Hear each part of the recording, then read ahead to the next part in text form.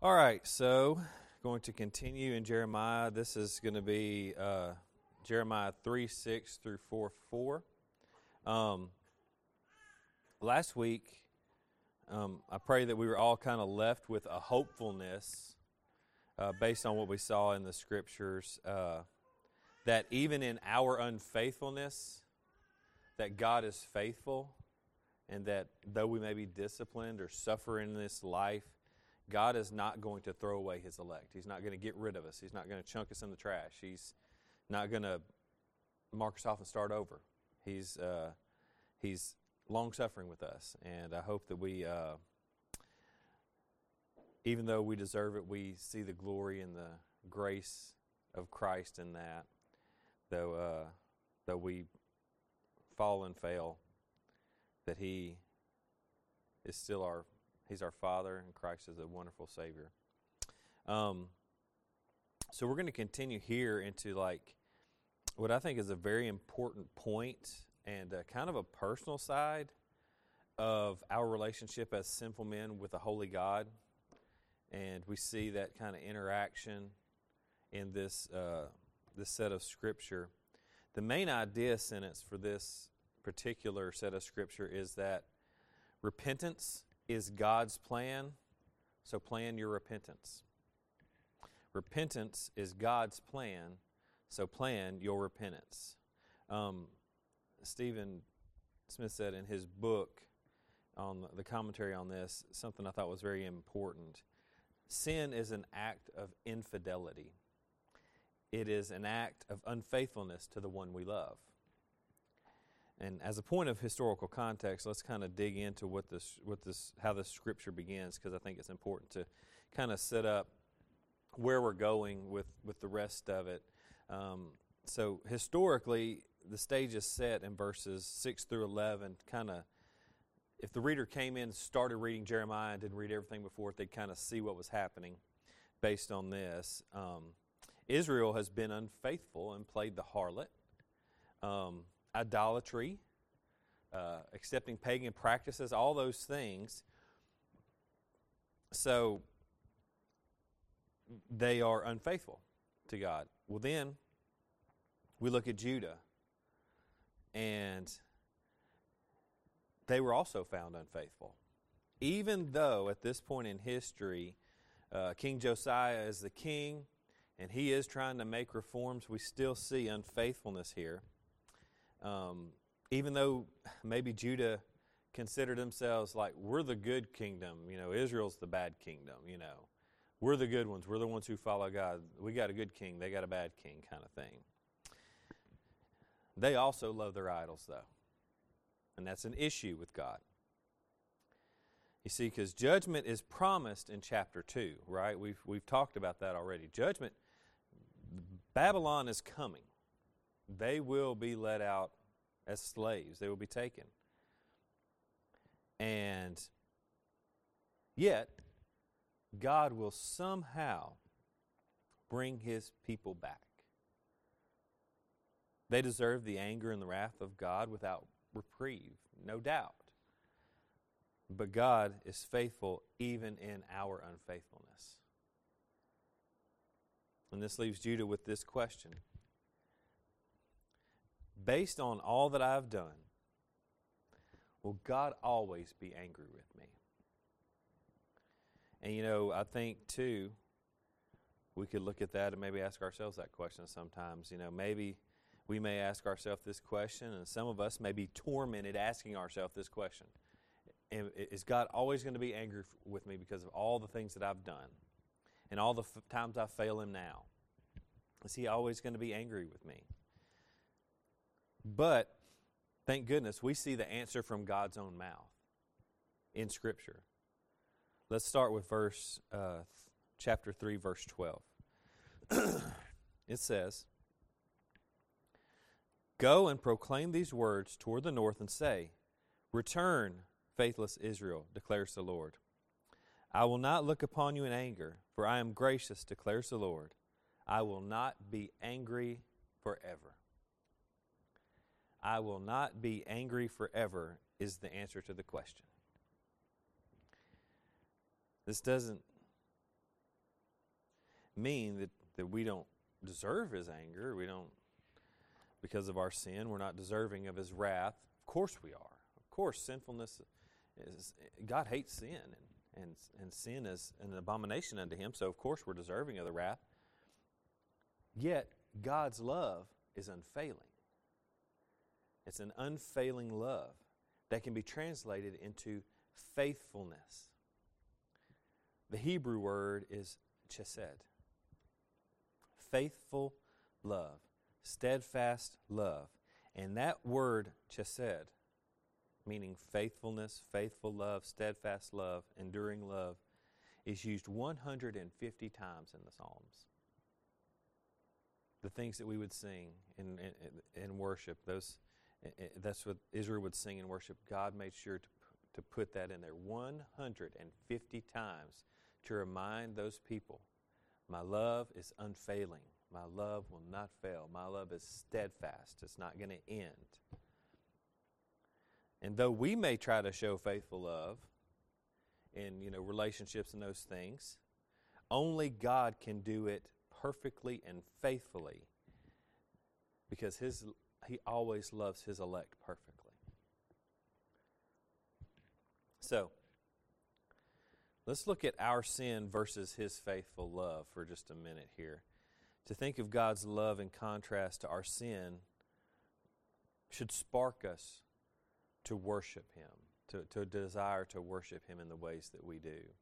In the gathering on Sundays, and in our times at home in prayer and in Bible reading and in study, in times of family worship when we're sitting at the table and just talking about the goodness of God together.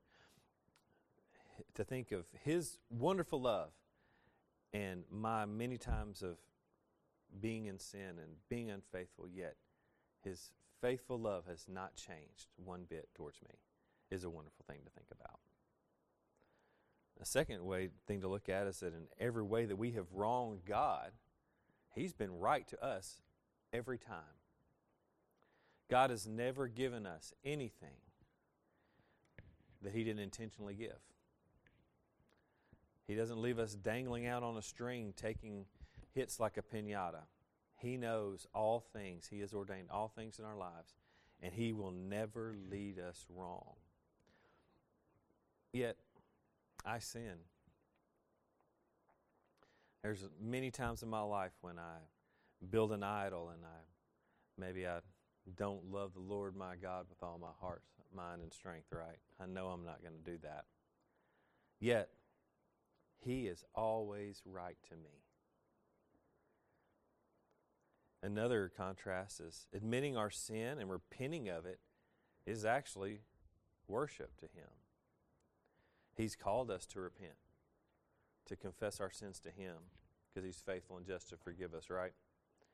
It's a part of our worship service that we have a time of repentance, a time of confession of sin. And we make sure that we end it with an assurance of pardon, because we know that He's faithful and His love is unfailing towards us no matter what we may do.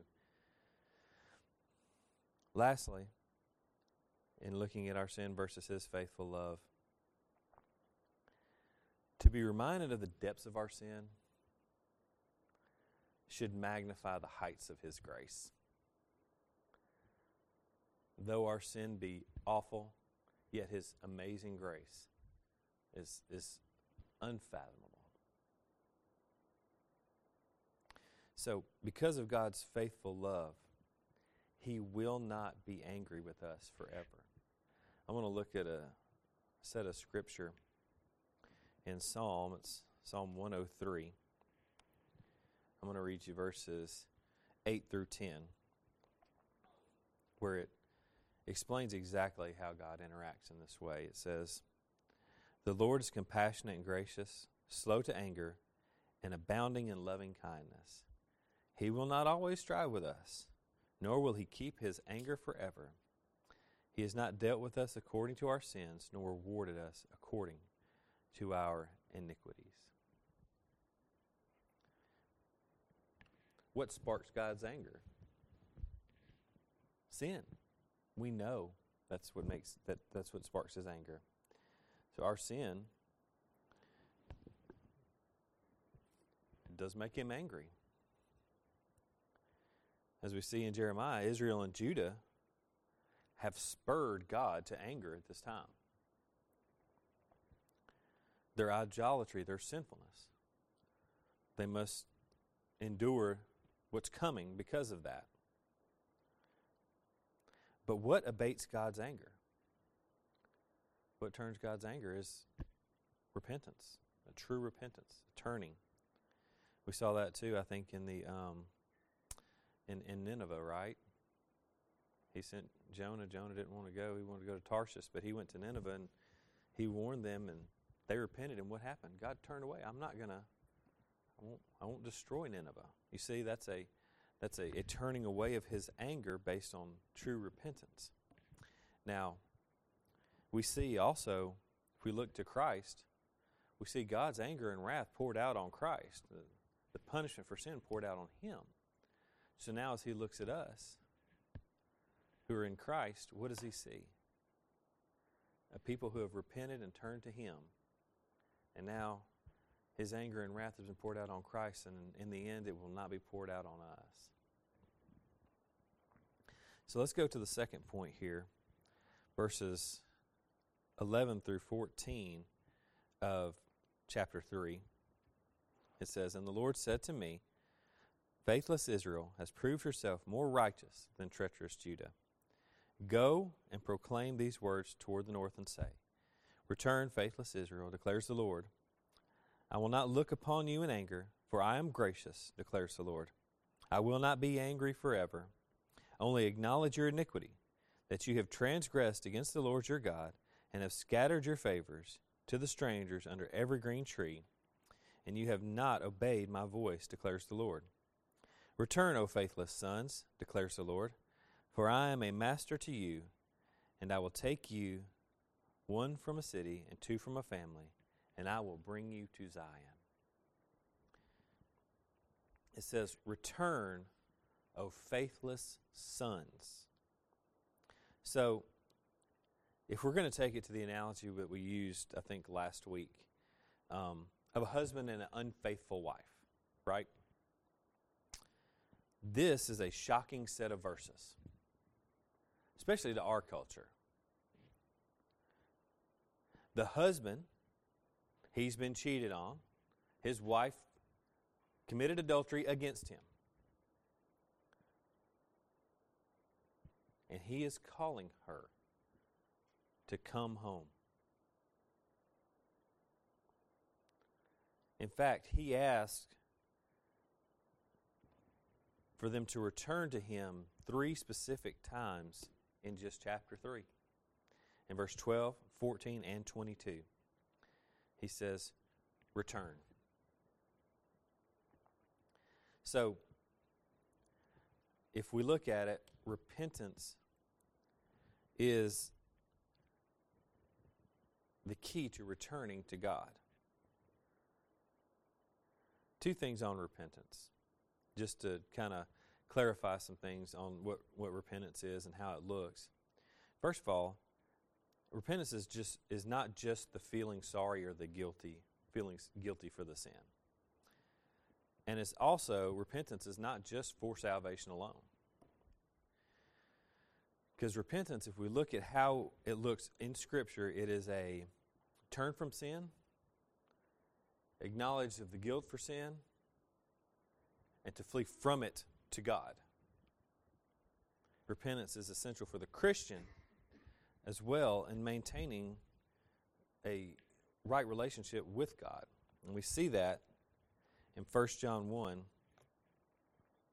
8 through 10. Now notice this letter is from John to Christians. It says, "If we say that we have no sin, we are deceiving ourselves, and the truth is not in us. If we confess our sins, He is faithful and righteous to forgive our sins and to cleanse us from all unrighteousness. If we say that we have not sinned, we make Him a liar, and His word is not in us." Now this flies in the face in contrast to a few so-called Christian leaders who I've heard one actually say, yesterday I was watching a video, says in 14 years since he got saved, he has not sinned once. Says he's perfectly sinless. Joyce Meyer has even said that she no longer sins. You see that whole word of faith idea. If you repent and say that you're a sinner saved by grace, that's wrong. You can't do that. Which to me, if I look at Scripture, that's flies in the face of kind of what it's all about. It's all about a turning from sin to Christ, right? It's about redemption. It's about turning from those things and turning towards Christ, because He is the sinless one. He is the one who has completed the work. If we don't turn from it to Him, what are we doing? It is not, however, just admitting or confessing. Repentance is followed through. Luke 3:8 makes that clear. It says, talking about people being baptized, it says, now produce fruit consistent with repentance. So there will be things seen in our lives. Will there be changes made possibly in our lives? And that's a good thing. To know that we can turn from our sin and turn to Him and fill it with things that will be joyful and give us peace in our lives, right? So, I want to look at another specific point given in chapter 4, verses 1 through 4. It says, if you will return, O Israel, declares the Lord, then you should return to me. And if you will put away your detested things from my presence, and will not waver, and you will swear as the Lord lives, in truth, in justice, and in righteousness, then the nations will bless themselves in Him, and in Him they will glory. For thus says the Lord to the men of Judah and to Jerusalem, break up your fallow ground, and do not sow among thorns. Circumcise yourselves to the Lord, and remove the foreskins of your heart, men of Judah and inhabitants of Jerusalem, or else my wrath will go forth like fire, and burn with none to quench it, because of the evil of your deeds. In these verses, we see that repentance is a plan for restoration. The plan is not exhaustive here. You're not given the exact step-by-step instructions for how to repent properly. That's not what this is about. It contains some essential aspects, though. In verse 1, we see a pretty key one, especially to Israel in these days. This is actually a pretty important thing to the disciples as they carried the gospel throughout the world. This is something they actually did themselves. And in verse 1, it talks about remove the idols. Many times, what infuriated the people most when the disciples came into their city, country, whatever, is one thing they would always do is they would find where all of the idols were, and they would smash them. They'd wreck them.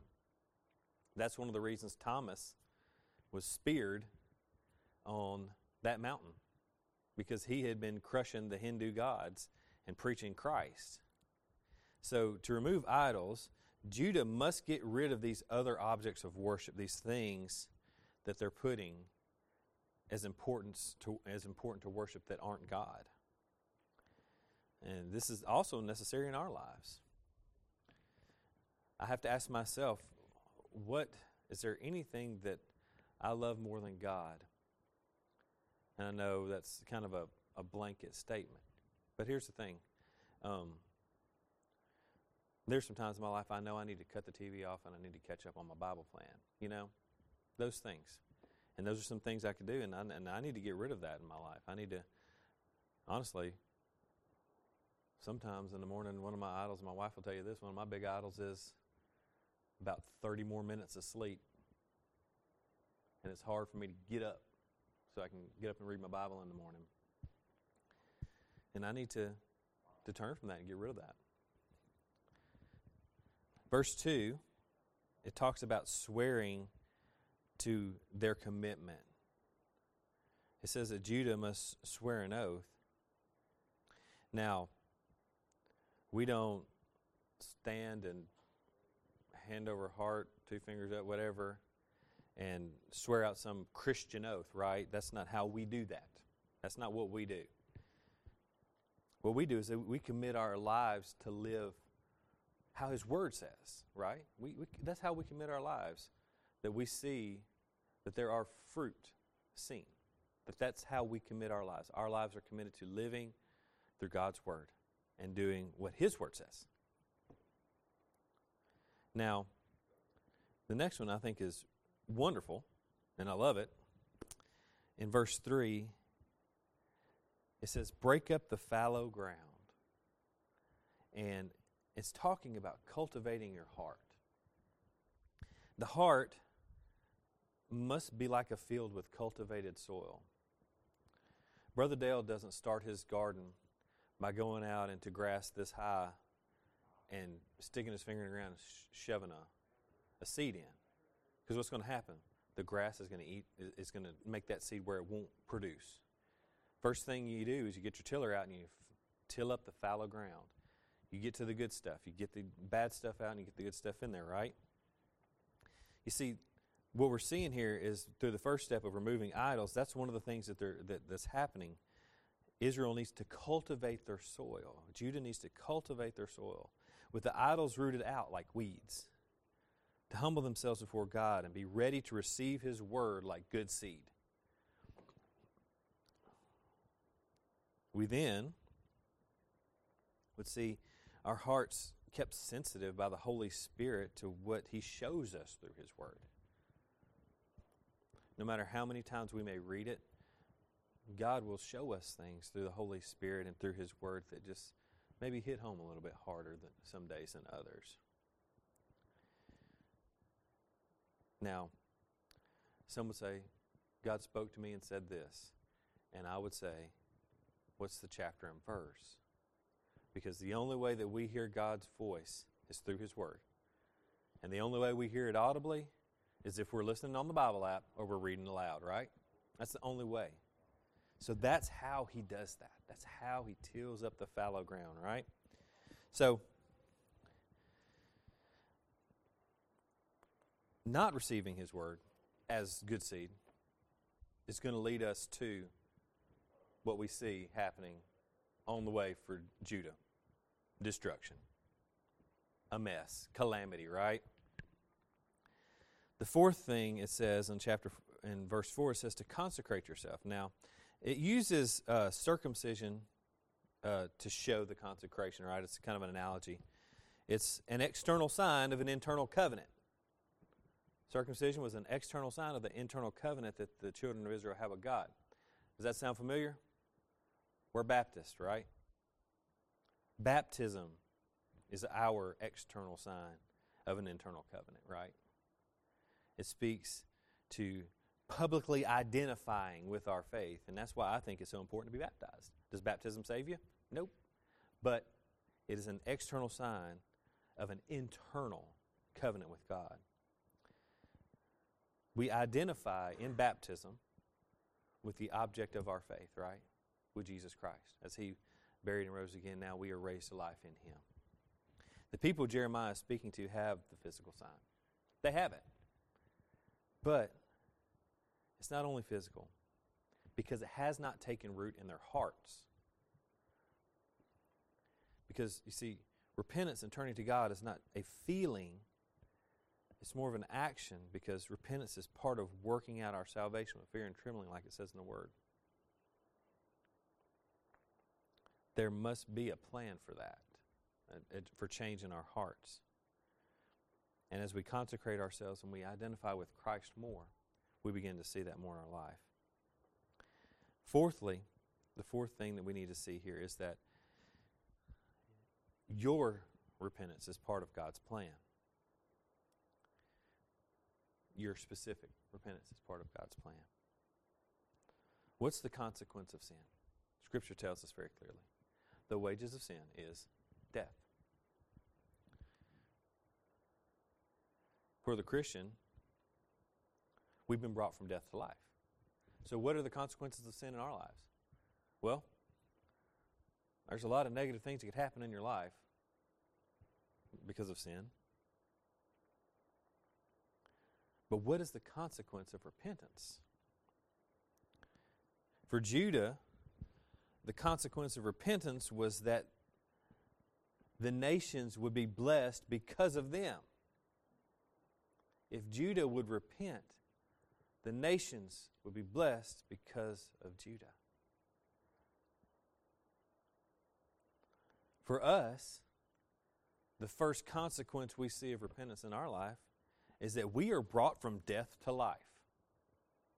100%. We're not men drowning in a sea. We're the bones on the bottom of the ocean. And we need Christ to breathe life into us. And when we're in Christ, the consequence of repentance is that we turn back to Him. We see Him. We turn to Him and see Him as the most important thing again. We run back to Him to meet our need, to give us our help. Because we on our own can never get rid of all the sin in our lives, period. We can't. But Jesus on the cross took all of those upon Himself. And we run to Him. And we lean upon His finished work. So, as a point of application, I'm going to read verse 4:4 and give you some thoughts, maybe some questions to ask yourself. It says, "Circumcise yourselves to the Lord and remove the foreskin of your heart, men of Judah and inhabitants of Jerusalem, or else my wrath will go forth like fire and burn with none to quench it because of the evil of your deeds." So, the questions I would think that we could ask ourselves this week are, what sin remains in my life that I need to repent of and to work on? What thing? And, open, honest, for me, there's one main thing that seems to be lying at the heart of everything, and it's the desire to fix things on my own and worry about it until it's fixed. That's the root of many of my problems. Anger, laziness, all of it. That's what I need to work on. I need to work on that. I need to repent and turn from it. And then we can also look, what step am I on in my planned repentance? Am I consecrating myself? Am I cultivating my heart? Those things are important. Because we need to be examining ourselves and moving closer to Christ daily through His Word, through repentance, through prayer, all those things. We're moving closer. We want to move closer to Christ. The closer we get, like Kelby says, what happens? The closer we get to Him, the bigger He gets in our life, right? And we want to see Christ magnified. So, in this, I would say, may we all seek to be just conformed to His image, to desire Him above all things.